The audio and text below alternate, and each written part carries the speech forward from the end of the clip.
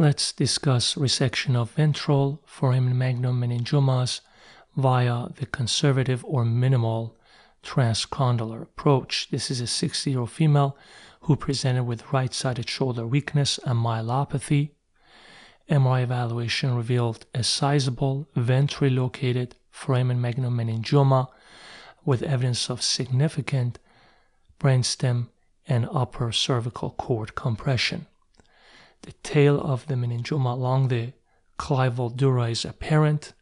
You can see the relationship of the vertebral arteries in connection with the mass. Let's review patient positioning. The patient is placed in the lateral position. Somatosensory and motor evoked potentials are monitored.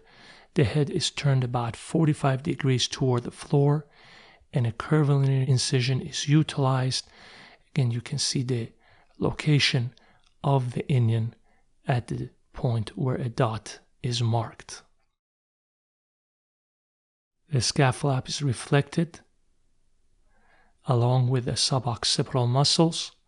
You can see the extent of the bony removal, a minimal suboccipital craniectomy, craniocervical junction. Vertebral artery is exposed, but it's not mobilized out of its groove. A very minimal condylectomy is completed until the lateral curvature of the foramen magnum is palpable. Further bony removal essentially would not help further, since the vertebral artery is tethering the dura unless the vertebral artery is mobilized outside its groove. I do not believe vertebral artery mobilization is necessary even for very ventral foramen magnum meningiomas, as demonstrated here. The lateral mass of C1, however, is drilled. You can see the venous plexus along the vertebral artery. Obviously, a C1 laminectomy is also completed. The dura is incised along the edges of the bonework, and the dura is tacked up aggressively to maximize the lateral to anterior trajectory on the right side. The arachnoid bands are also incised. You can see the dura, despite the ventral location of the tumor. This exposure readily allows identification of the mass without significant retraction. Tumor was debulked. You can see the 11th cranial nerve.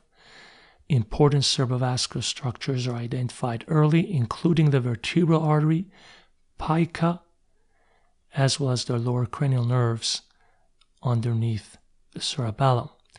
Next, the tumor is aggressively debulked. Again, the tumor appears to be quite fibrous. It is gently mobilized away from the vertebral artery. These tumors frequently involve the intradural origin of the artery. Here are the lower cranial nerves that are being mobilized from the superior capsule of the mass. Further dissection follows. Again, you can see that the 11th cranial nerve is mobilized laterally. I call this the skewering technique. A pair of forceps are used to mobilize the tumor and roll the tumor laterally. Next, a suction device is placed into the hole where the forceps were initially placed in. The suction device is kept within the center of the tumor to clear the operative field, while an ultrasonic aspirator device removes the tumor. As this portion of the tumor is evacuated, similar steps are followed. In other words, the forceps create a hole in the capsule of the tumor and roll the tumor laterally. The suction device is placed into the initial hole of the forceps, clearing the operative field, while additional segments of the tumor are removed.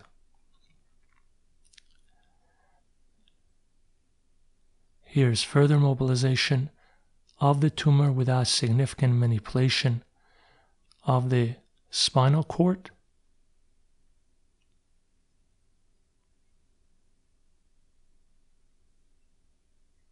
Here's a very similar maneuver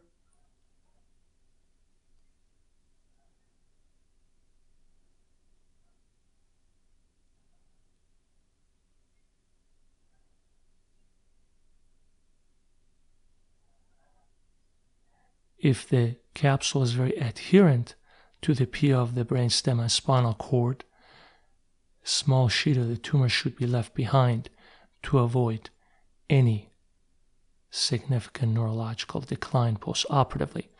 Here you can see the last pieces of the tumor that are brought into the resection cavity. One has to prevent quick return of this fragment of the tumor into the canal, which could potentially hit the spinal cord.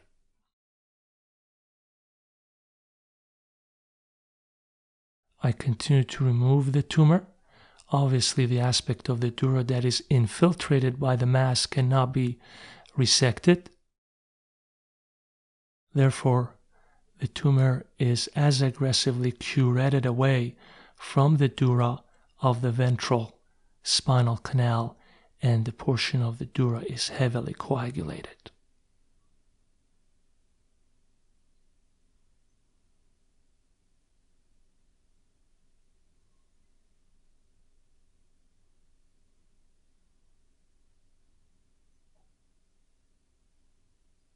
Here is the rest of the anatomy. Vertebrobasilar junction, right vertebral artery, pica, lower cranial nerves, basilar artery, craniocervical junction. No residual tumor is apparent. You can see the ventral dura was curetted away and heavily coagulated. Here's the final result.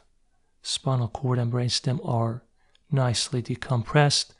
Here's the post-operative MRI, which revealed gross total removal of the mass with aggressive decompression of the brainstem and spinal cord.